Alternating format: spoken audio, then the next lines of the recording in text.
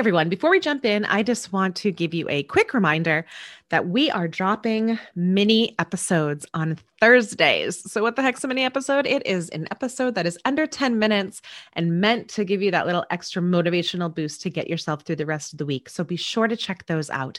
But for right now, I am jumping in with the incredible Chris Thomson. Let's go.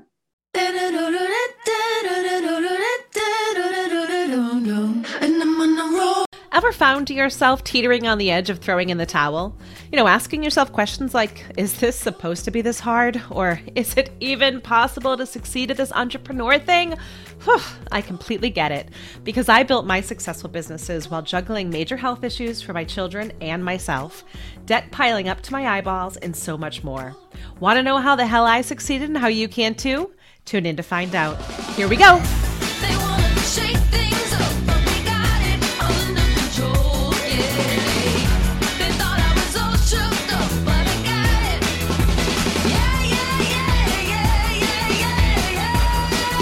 Yeah. And I'm on a roll. Hey there, entrepreneurs. I am very excited to welcome Chris Thomson to today's show. This gentleman came across my radar, and I have to say, I dug into the company that he runs, and I'm so impressed. I just had to have him on the show today. So let me tell you a little bit about this amazing person. So he has dedicated the last 30 plus years to running and managing the Student Works Management Program, which is a program dedicated to helping ambitious business students acquire the skills and experience necessary for, them not only to be successful when they leave school, but for them to become a leader of tomorrow, which I love that so much. The program allows young 18-year-olds to make over $100K in revenue within their first year of business. And Student Works has grown over 161 plus millionaires with their proven system, and they're in store for a record year right now. And if that wasn't enough, guys, on top of that, 99% of their students are able to land a great paying job within the first year out of school. Chris is super proud of being the head coach of his team and the operators, because he knows how priceless experience can be in this ever-changing world. Amen to that, Chris. He also has a podcast that debuted in 2019 in the top 100 called Leaders of Tomorrow, which I definitely recommend you check out if you get the chance. And Chris, thank you so much for being here with me today. I really am looking forward to this conversation. Well, thank you very much, Michelle, and thank you for your kind words. I'm most appreciative. Yeah, we were speaking about it before this. I just love the concept behind your business. There are so many amazing students that come out of college and universities, but don't necessarily have that real world experience that they need, and nobody's there to teach them. So they end up learning the hard way, right? It really is true. And so, first of all, I noticed, you went to Boston University. I went to the University of Toronto, two very, very good schools, and I'm a pro university. And in my mind, it's not enough. Right. And just if I look at my career, I'm constantly learning, constantly developing, taking courses, belonging to different groups. And I just had a conversation before this about with I'm a mentor for one of our former operators who looks like he's got an offer to sell his business for a bunch of money. And so it's so important to get that type of learning and growth. And so we are really, really unique in what we do. And I'd be happy to share a little bit about that with your audience if you'd like. Yeah, I would love to just kind of hear your origin story from the beginning. It's a really interesting one. And I think dovetail right into kind of what you guys do for a company, because I think it's ridiculously valuable for people out there. Yeah. So I when I was at the University of Toronto, I was a competitive swimmer, but I through running an orientation on campus, I met a guy who was the co-founder of this business, and he welcomed me to join the business, and so I was the 10th owner operator in the third year of operation of our business, and I just loved it. What I learned to do was recruit, manage, market, sell painting projects, home painting projects throughout the Toronto area, my community around my home. And so for 3 summers around school, I did that. I also became later on a district manager, so someone who coached and developed the younger operators or those operators. And eventually in 1989, I got the opportunity to buy in and become a part owner of the business. One of the things for me was the two founders who are still my good friends, two co-founders, or that's what I call them, but the two co-founders really, in my mind, never really got the business to the level I got the business. I remember being in a bar, and we were of age, and first year, second year of running the business. And I remember just telling the people who were there, our fellow operators, we are just going to be so much further ahead than other people because of what we're doing now at 19 and 20 and 21. This is just so impactful. And I'm sure they went and said, Chris, would you just shut up? You know, what's going on? How the Blue Jays doing? If they were around at that point. Yeah. But, you know, and it was like, okay, you know, just chill. But I really got connected to the idea that I could do well doing this. I never thought I could do as well as we've ended up doing, but I thought I definitely could do really well doing this while making a difference. Yeah. You know, while really being a great coach, while really being a great mentor, by really making a difference in our community. And that's a great way to spend a life. Yeah. Yeah, of course it is. I mean, I think a lot of us go in to make a difference, but to hear you say kind of, you know, you chose the right horse in the race, right? Like you knew yes. kind of going forward, and you could see that vision. Yes. That maybe, you know, as founders, sometimes they don't see. I mean, and yes. that's fair game. Yes. Right? And that's why you often see founders kind of come in, and then the second or third person that comes behind them is the one who booms the business, right? Yes, exactly. Yeah. And I think making a difference is amazing in the process, mm-hmm. right? So, I mean, so continue the story. So yeah, you bought the whole business? Is that what happened? Yeah. So in you know, my mentor, developed the business. One of our former alumni called the period in the business back then, like the .com boom before the .com. And he was the senior VP of KPMG across Canada. So no small fry. Right. His name's Chris Chapman. And so we were growing across the United States, and it was booming. And we went from like, I know, 600,000 to $21 million in about 4 or 5 years. Wow. And unfortunately, there were some missteps. There were all of a sudden, some territories that didn't go well. There was some debt, you know, house purchases that maybe shouldn't have been purchased. And he found himself in debt and, he needed to sell. So right. I found the opportunity to buy, which was a fantastic opportunity. And I took that business on and grew it and really developed it, and it was successful and stayed that way. The one interesting thing for me, Michelle, is that although I really think I had a really great vision for the business, I really wasn't that clear on how to grow it. And so one other way to have growth is to actually talk to other people, learn from other people's experience. So I've always been in contact with a number of the people who do what I do across North America. And there was one guy, unfortunately, he's passed on, Andrew Britnell, and he had made a whole bunch of improvements to the business in Western Canada. And you know, systems and processes, and we created a database together, and I could just see that he was doing things that were making a really big difference in the business. Right. And, you know, he was really, really generous with me, as I was with him. But he was really, really generous and shared those and said, here's what we're doing. Here's what we're doing. And all of a sudden the business took off, because for a period of time, it was like, I was really running a camp almost. Like I was kind of like, this is a camp that just keeps doing $3 million a year in business. But I was really at a ceiling, and Andrew helped us get by that ceiling. And that was a really amazing amazing opportunity, you know, for doing that. Great. I mean, now, so were you guys technically competitors? Because well, we actually trade on the same trademark. So he was the group that sold off. He was one of those people. So he and I both own the StudentWorks trademark. He owns it now. His wife owns it, with a partner, a legacy partner out west, and my wife and I own the trademark here in Eastern Canada. Wonderful. So we were not competitors. So it really is wonderful. And that's one of the things that we really have a big opportunity in our business is we have all sorts of people. We have, you know, this past summer, 180 people doing roughly the same thing. All of our students are running the same business. So they're all able to share without competing. Right. Like, here's my best practice. Here's the best way to do this. And then even better, able to compete, meaning I want to be number 1, or I'm now number 10. How can I get to number 8?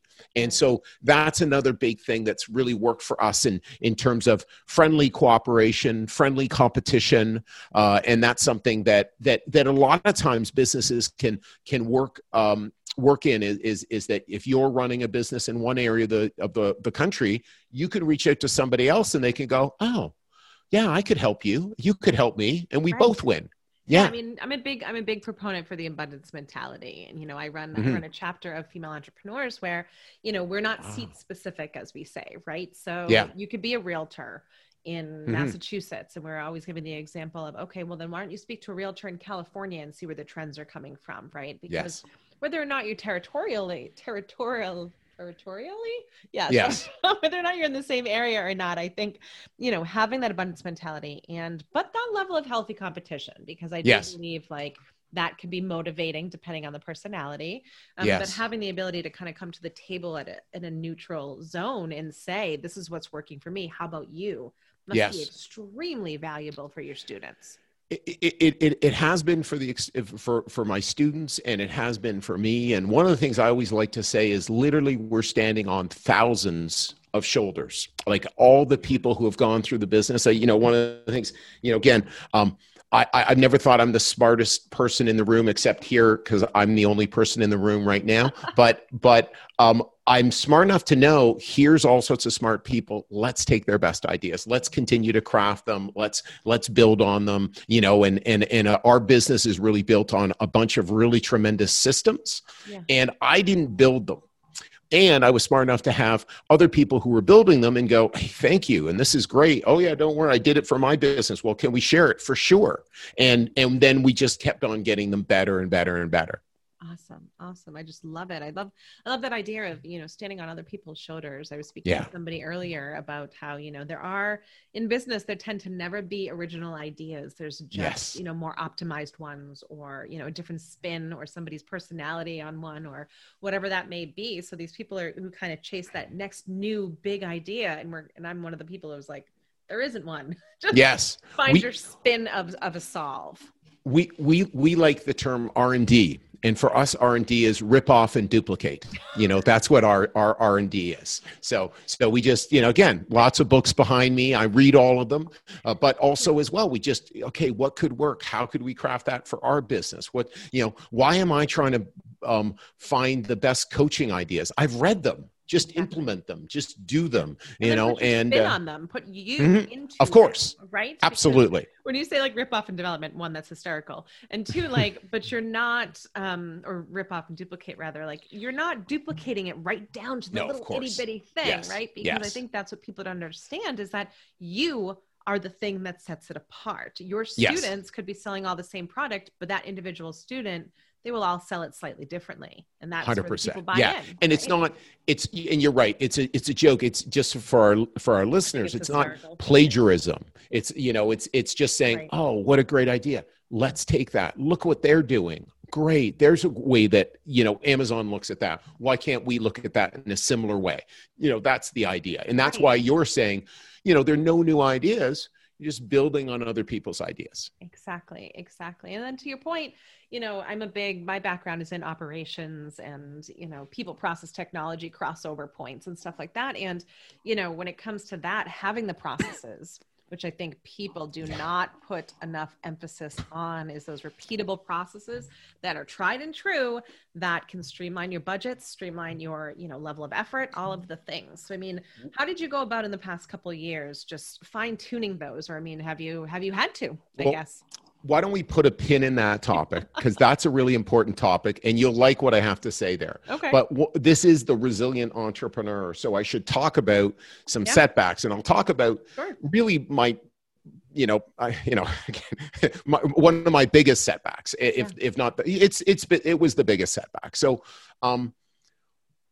when my business was camped out in one spot and I couldn't figure out how to grow it. And again, I loved it. I was a coach. I was developing these people. I'd set a big, hairy, audacious goal of creating 1,000 millionaires. But I couldn't figure out what to do next. Okay. And there's reasons for that. And we'll get into them later. But I started to do other things. So I became the chapter president of the Entrepreneurs Organization in Toronto, and I learned more leadership. And then I got the opportunity to facilitate and to coach and to train outside. I was making money as a trainer and a speaker. And then I got brought in by a company in the United States who does what we do and got paid a significant amount of money to provide coaching and development there in a profit sharing role. Right.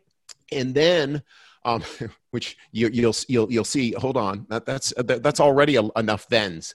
And then we had the opportunity to partner with Home Depot, and so we set up a separate business, and we basically grew our Home Depot painting business from $300,000. 5 years later, we were doing $26 million across Canada and the United States. Wow. And you would think that would be fantastic, but we really were chasing something that wasn't us. We were chasing, like we were in the painting business. We've never been in the painting business. No. We're in the leadership development business. Right. And so ultimately that lost over like millions of dollars for my friends and partners. And it put us in a huge hole financially.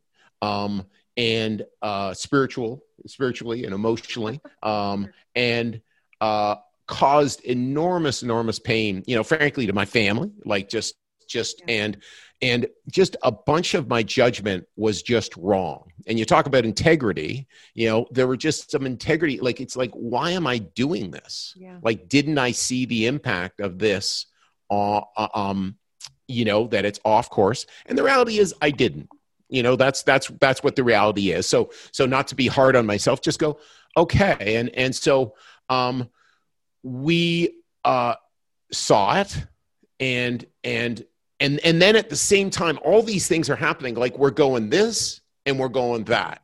Right. Like, and I was full on, and again, my plan was for this to be full on and to crush it so that we would be on Happy Street. And it was like, oh no, we're not. We're not. We're not. Yeah. Now one of the things that happened as a result of this is that there was a discovery, Michelle. And the discovery was that I actually was living with this incredible lady, and I already knew she was an incredible lady. We've been married over 30 years now, but she actually went to one of the best schools in business in Canada, and she was an interior designer. And it was one of those things where it was like, I studied history, and I'm a coach, a speaker, a recruiter, a trainer. And I don't really know systems and processes and finance and accounting and legal issues. And I know some legals because my dad's a lawyer, but it was like she came into the business and over the last number of years basically has become the CEO of the business. And so she runs really the business. And now I am, still doing exactly what I used to do, but now all the stuff that should have been dealt with that I really wasn't, there was kind of being dealt with. Now it's totally being dealt with. And as a result, our business has grown and flourished and developed. Wonderful. I mean, it just sounds like you stepped into kind of your zones of genius. Yes, exactly. Exactly. Right? I mean, that's right. That happened a lot with kind of the nonprofit world where somebody comes in with the passion, right? Mm-hmm. And the passion builds the business, and the love of the impact builds the business to a certain level. And then, you really do need that COO or CEO to come in and actually do the business of doing business. Yes. Yeah.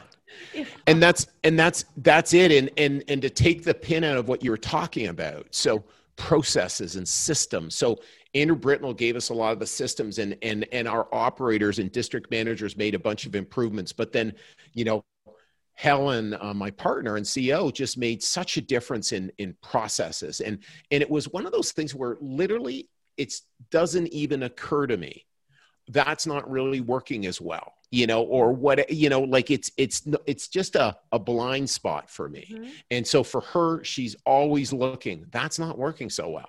Right. How can we make it work better? And more than how can we make it work better? Here's a process that will actually make this problem go away. Like our customer support solutions. Yeah.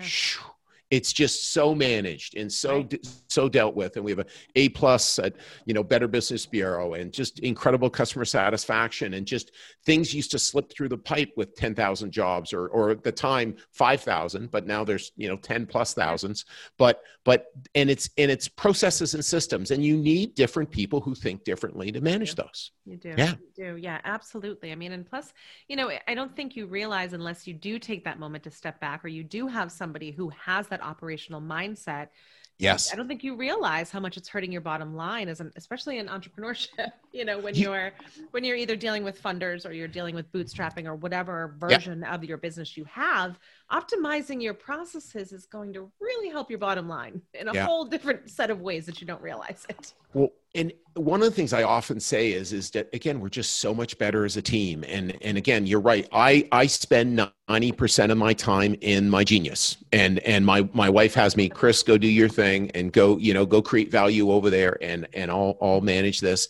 And so, but it's, and again, these areas are just all blind. And it's so for our entrepreneurs who are listening, it's like, what areas are blind to you? Yeah. What are you missing? What aren't you seeing in your life? And again, it's not, you won't find them. Sorry, you can't be the person who finds them. Likely for you to scale your business, it's who can help you. It's a who, not a what can I do? No, it's a who can I find to support me? I say that often about when it comes down to hiring coaches, right? Mm-hmm. Is that, we're great because we see the blind spots, because they're blind for a reason, right? So, for people who are always, stuck, especially if you have founders, as I'm sure you saw coming in after them, founder syndrome is a real thing, guys. Yes. And especially in the entrepreneur world, where your business could be an extension of you personally, and it's your baby. Making that step into scaling can be extremely nerve-wracking, but necessary. 110%. Mm-hmm. Yeah. Which I love that. I love that story, and the fact that you kind of relinquished the power to the girl with the zone of genius of it. Yeah. And I've, again, one of the things is, first of all, I'm a coach. That's really what I am. That's predominantly what I am. And as a result of being a coach, I have coach friends, and so one of my great coach friends, Govin, he keeps telling, okay, so Chris, you're the coach, you're the head coach, be a coach, and it's just like, stay in that spot, again, there was a lot of pain associated with those mistakes. And it's like, what do they say? Forgiving yourself for an imperfect past. Oh, it's a better line than that. But anyhow, it's just giving that up and just saying, okay, and now what are we doing today? And I think also there's so many things to be learned in failing. Yes. I'm sure you stress that to your students. We do all the time. It's an easier lesson for them than me, Michelle. Because we're set in so much. And I think it took me until, within the last couple of years to really say, like, you don't have to be perfect. Done is better than perfect.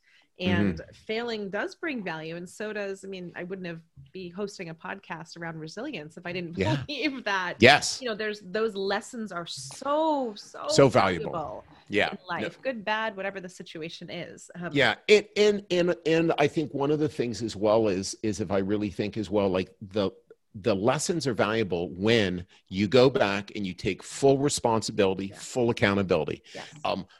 By the way, one of the factors for our Home Depot demise was the 2008 real estate crisis. So we were growing and growing and growing. All of a sudden, Home Depot said, we got to focus on the store. So all these other services, we're going to phase out. So it could be, oh, there's the excuse that caused what happened. No. Total responsibility, total accountability. And then we can really look in the mirror and say, what can I gain from this? What can I look at this? Really, I'm just literally in the wrong field. Right. I was being a painter. I'm not a painter. I'm a coach. Get in the coaching field. Yeah. And you guys got off there. You got away from your mission. Yes, levels, exactly. Right? Yes. So, you see that a lot in companies. There's a mission drift. Yes. And they really do have to realign. And the time in which they realize they need to realign is when it hits the bottom line. Right. And yes. You really, quote unquote, feel it in some respect. Yeah, exactly. But I love the fact that you said, like, you have to take ownership, because And I think distinguishing between what you own and what you don't own is extremely important from a self-awareness perspective too. Yes. Because I tend to see entrepreneurs who take ownership of too much stuff that is Yes. not theirs to own. You know, to your point, the market taking a Mhm. dip, you know, your ownership of the company is something that you own, the performance, but the market Mhm. itself, you can only control to so far, you know, Well, so much, right? 100%. And by the way, as well, also to properly understand ownership in my mind is separate from blame. Yes. Blame doesn't work. It never works. It never No. works. And by the way, I still coach myself all the time on, you know, give up the blame, right? So, but I still need to be coached. And it's all about what is there to discover, what's there to take apart and look and just be accountable for, just into look, what didn't work and why didn't it work and how could it have worked, or what should I have been doing rather than that, like, and with no blame, no energy, no negativity. It's just looking, you know, that's what I mean by ownership. Yes, absolutely. And I mean, being able to detach your self-worth and your value from the end Yeah. results has got to be something that, as entrepreneurs, as just business people in general, you know, Mhm. you have to learn. I mean, for myself, I remember I was running PayPal Europe's email marketing team. Yes. Huge team, huge stakes, lots of pressure. And one of my employees, you know, made a pretty big error. And I just remember wanting to, you know, off myself that weekend. I was just Yeah. so devastated, you know, because back then I didn't realize like that's not me. Yes. That is, as a leader, I Yeah. have to take the ownership. I have to understand and I have to reassess, but it doesn't make me any less of a person. Yes, Personally, exactly. you know? Yes. Yeah. Yeah. No, 100%. And those are great lessons to have. Right. And again, where resiliency comes from, it's like, okay, you know, what can I learn from this? And you know, one of the things, you know, I'm in the $1 million club. So I've lost over $1 million in my lifetime, you know, in investments or in business things that failed. And, you know, I used to be so, you know, or there was a lot of shame attached to that. But as I sort of opened up to talk to other entrepreneurial friends, well, yeah, I'm there. Like, you know, if you talk to, you know, other very successful people, you'll see, oh, no, you just see my public face. Right. And by the way, that's what you should put forward. Right. And you know, sorry, most of the time. Right. You know, how am I? My answer, I'm sure, was fantastic. Right. Or something like that, you know, so and I am today. But there's that the private face, the things that aren't working that, you know, again, you know, people really don't want to know. But this is about knowing that to sort of and for people to go, OK, you know, he struggles, she struggles, too. Yeah. I mean, I find that a lot. Anytime that I tell something or speak about a struggle, as I'm sure you do too, you always have at least one person in that room or in that circle who says, oh, I thought I was the only one. Yes. Right. And that kind of sense of like, oh, I'm not alone in this. And then they can release their shame over it. Yes. You know, as you're releasing yours, which I think is in business, we don't need that baggage. We have enough stuff to deal with and enough things coming at us on the daily that, you know, being able to release that baggage, I can imagine, is extremely valuable for you. It totally is. And again, personally and professionally, right? The same thing, right? Like, you know, it's like, you know, couples, they'll sit there and, oh, their relationship looks so great. And then, but of course you're just going out for dinner with them, you know? So So, you know, oh, they don't struggle like we do sometimes. Well, of course, everybody does. Struggles. That's just what life is. Yeah. I mean, and that is social media for you right there. Yes. Right? I mean, I always say social media, you see the final performance. You're not seeing the dress rehearsal. Yes. You know, and I have people say that to me, oh my gosh, your life is so great. And oh my gosh, the business. And I'm like, yeah, but you didn't see me crying on the floor the other night or, you know, fighting with my children or, you know, struggling through X, Y, and Z, because that's the human journey. Like that's anyone who says that they're not doing that stuff, I kind of call bullshit on. Because I do too. Like, exactly. That's not cool. I don't want to do business with you then. Yeah. But I mean, and that's kind of a good segue into, if you don't mind us kind of shifting Please. Here. And I know, you know, you and I talked a bit about it, is about what place integrity does have in the business world. And, you know, because you see kind of that stereotypical cutthroat entrepreneur business person, you know, so talk to us a little bit about how you think integrity plays into doing business nowadays. Yeah. So, you know, first of all, like to me, I've got a bunch of stories about integrity. So number one of the things that we'll find is we coach young people how to sell really well. And there's a real difference between selling with integrity and using all the tools to teach you how to sell to manipulate. Agreed. And to take advantage of. And wow, someone's driving a BMW, or they look really wealthy, or it looks like they really like me. I'm going to increase my price. Yeah. And so one of the things we coach them on is that just won't work. And first of all, there's a real good chance they have that money because they're really smart with money. Right. Number one. Right. Exactly. Number two, you're not gonna win. Exactly. That's right. Number two, again, manipulating people can feel it and sense it and get in the way. And then the third catch is you will stop wanting to run a business, likely, unless you're a narcissist, yes. Because it's just you'll go, I'm just so evil. This is not fulfilling. Yeah. Instead of going into every sale, every opportunity to really be of service with people. Yeah. And so, there's been a concept that has started to grow and build around conscious capitalism, right? And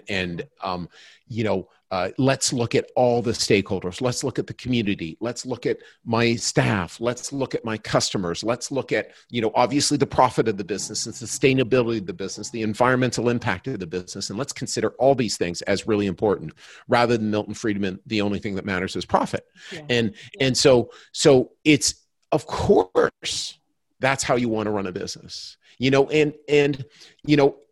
really shocks me how people get so interested in how much tax they're spending when they're really worth a load of money. Yeah. Like, we're doing really well. And yes, I care, but my gosh, like when you're worth a really, really boatload of money, it just seems so crazy that you wouldn't care about the community and that it wouldn't matter.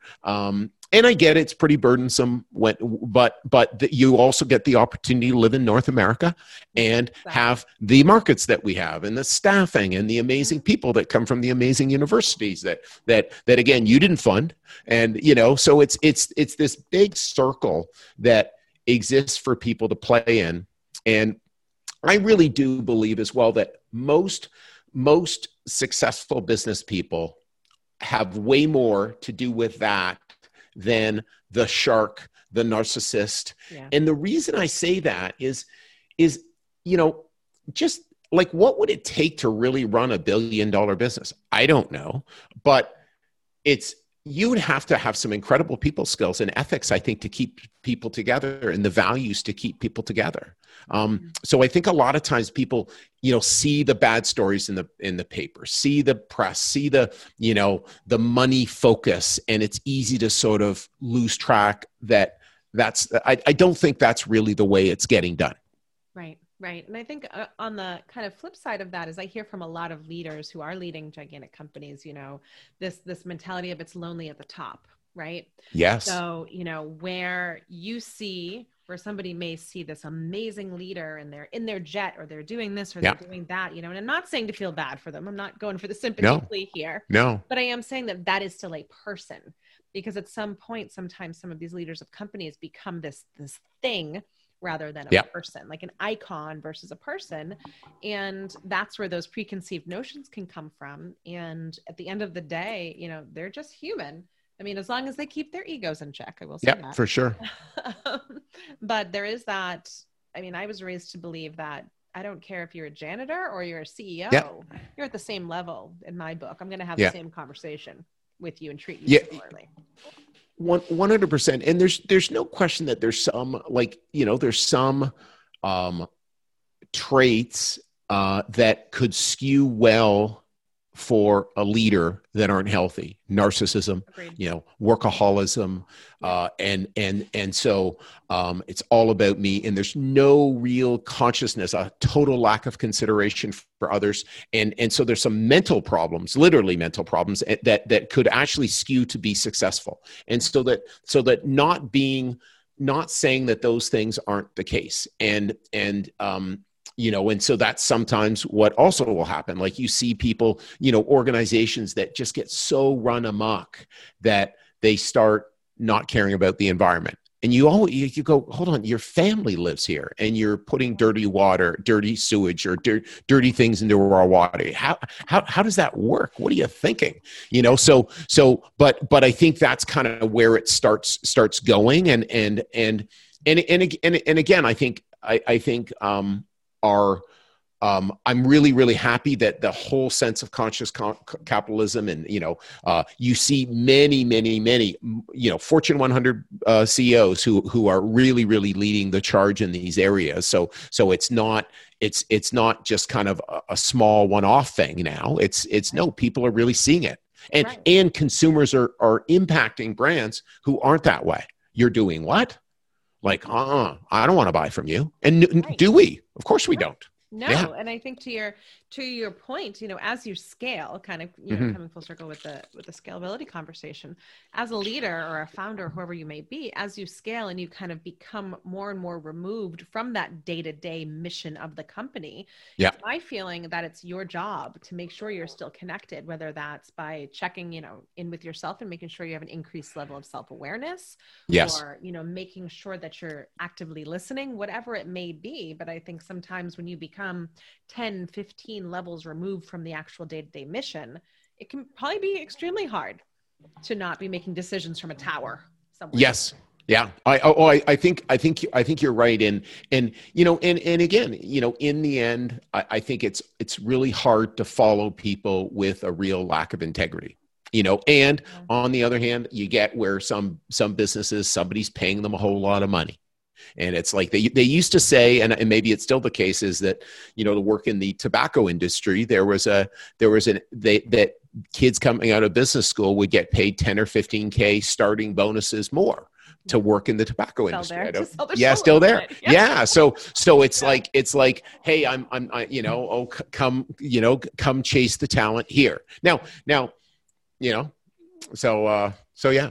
I think it's such an interesting conversation, because again, you can't necessarily fault people if somebody says, hey, here's an extra $15,000. You don't know their situation, right? Or what they're looking for, but I think maybe it's as I get older, and as kind of life evolves as it is, I'm reminded that there is an ability to choose, right?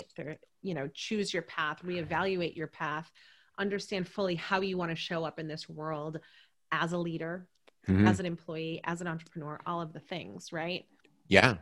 Oh yeah. And it's easy, or it's easier sitting on this, I've been working 3 decades now. So I've made it. Okay. So as a 20-year-old, those decisions are harder, but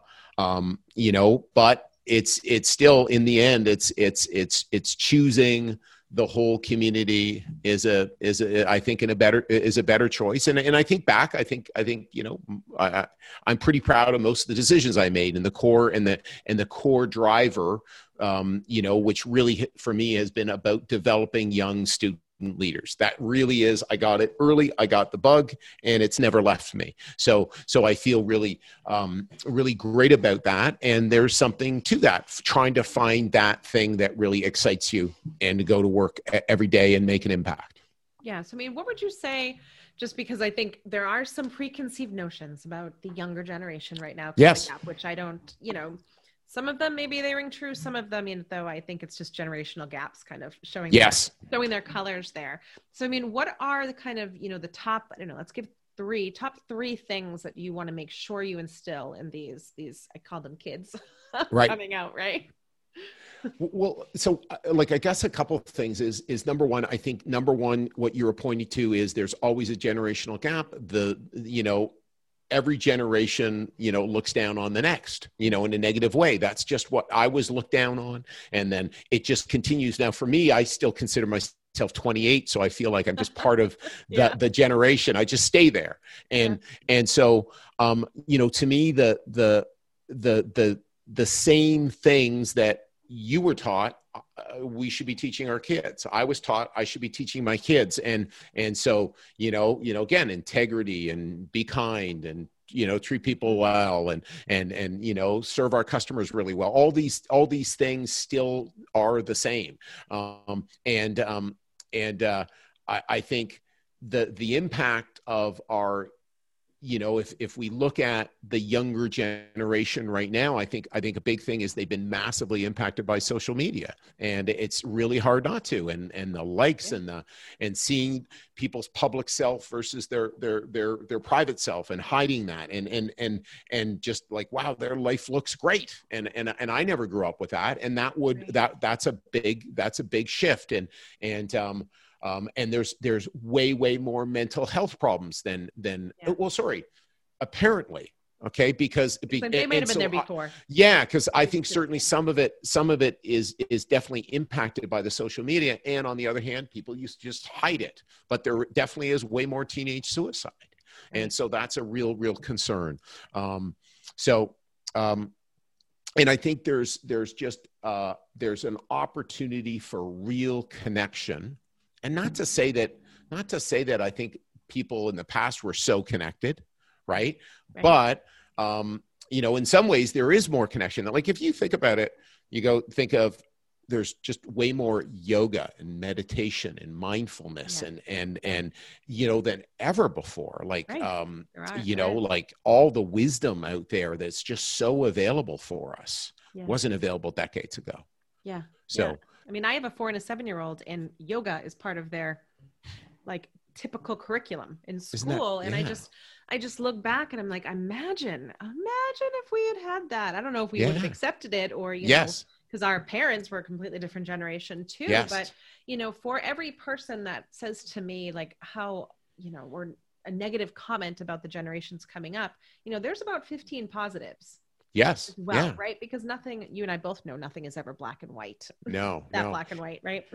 Well, and on top of it, it should be. Any time sport that you look at, the best people in the world are operating now. Yeah. Okay. So but people think Michael Jordan was better, and not saying, but not getting into the debate, but anytime sport, they're better. And why? Because they're standing on the shoulders. They're teaching everybody to shoot better. They have all the books that have been written in the last 30 years that I didn't have when I was 20. They've got, and the way they teach people is different. And like you said, all these mindfulness apps, all these things that people are learning at a younger age, I think we are better off, and I hope we are, because we've got more challenges than ever before with the growth of the world and things like that we need to deal with. But yeah, like I think it's really easy to sit back and judge, and but I think it's way healthier to sort of just see, here's some opportunities for their growth, and here's a bunch of areas where they're way ahead of where we actually were. Yeah. And actually look at the situation as it is, not as, you may think about it, how it might be, or through your filter, as we all look at everything through our own personal filters of baggage or whatever our experiences were, but to really actually look at these kids and say, no, look at the amazing things. There's a reason why we're seeing, millionaires in their 20s. Yes. There's a reason why entrepreneurship is such a big thing for that age, because they're good at it. Yes, exactly. Yeah, exactly. Yeah. Well, I mean, thank you very much. This conversation is just absolutely amazing. I think a lot of our listeners are going to find great value, and any entrepreneurs out there, even if you're a solopreneur, integrity, kindness, all of these values are they're just such key things to succeeding in life and business, all of the things, right? 100%. Yeah. So tell folks a little bit more about where they can find you, anywhere, anything you want them to know about your business. Well, fantastic. Well, one of the things I'd point to is just our podcast. So if you're a podcast listener, we have the Leaders of Tomorrow podcast. In Canada, we operate under studentworks.com. So you can go to studentworks.com. If you know a young leader who's looking for an opportunity to really grow and expand their leadership capabilities, I can be reached on LinkedIn as well. And I'm sure we'll put that in the show notes. But that's where you can find out more about what we're up to and what we're doing. Awesome. Wonderful. Well, I mean, I think what you're doing, like I said before, is amazing. And I think it's much needed in order to build kind of that real world connection, offline connection. Absolutely. And have the ability to marry it with the online connections, which is kind of the sweet spot that we're all looking for. Absolutely. So again, thank you so much for joining us today. I really appreciate you taking the time. Well, thank you very much for having me on, and continued success, Michelle. Thank you very much. Well, everyone, I think one of my life goals is going to be to 1, make $1 million, then 2, lose the $1 million, and 3, make it back. Because I just feel like there is just so much learning that can happen in all of that. I mean, look at Chris and everything that he had to say in this episode. I don't think there is, necessarily one core thing. I think there's many. And I think this is one of those episodes that I may go back, and I suggest you do too, and listen to maybe once or twice and kind of just hear those little nuggets all throughout that can help you with your business and your life, right? And on next week's episode, I am welcoming a beautiful person, Case Lane, to the show. Case is a writer, an entrepreneur, a traveler, a former diplomat. She's got an amazing background, and her focus is helping entrepreneurs take advantage of the technology and the global resources that are at their fingertips, especially right now. So that is an episode that you will not want to miss.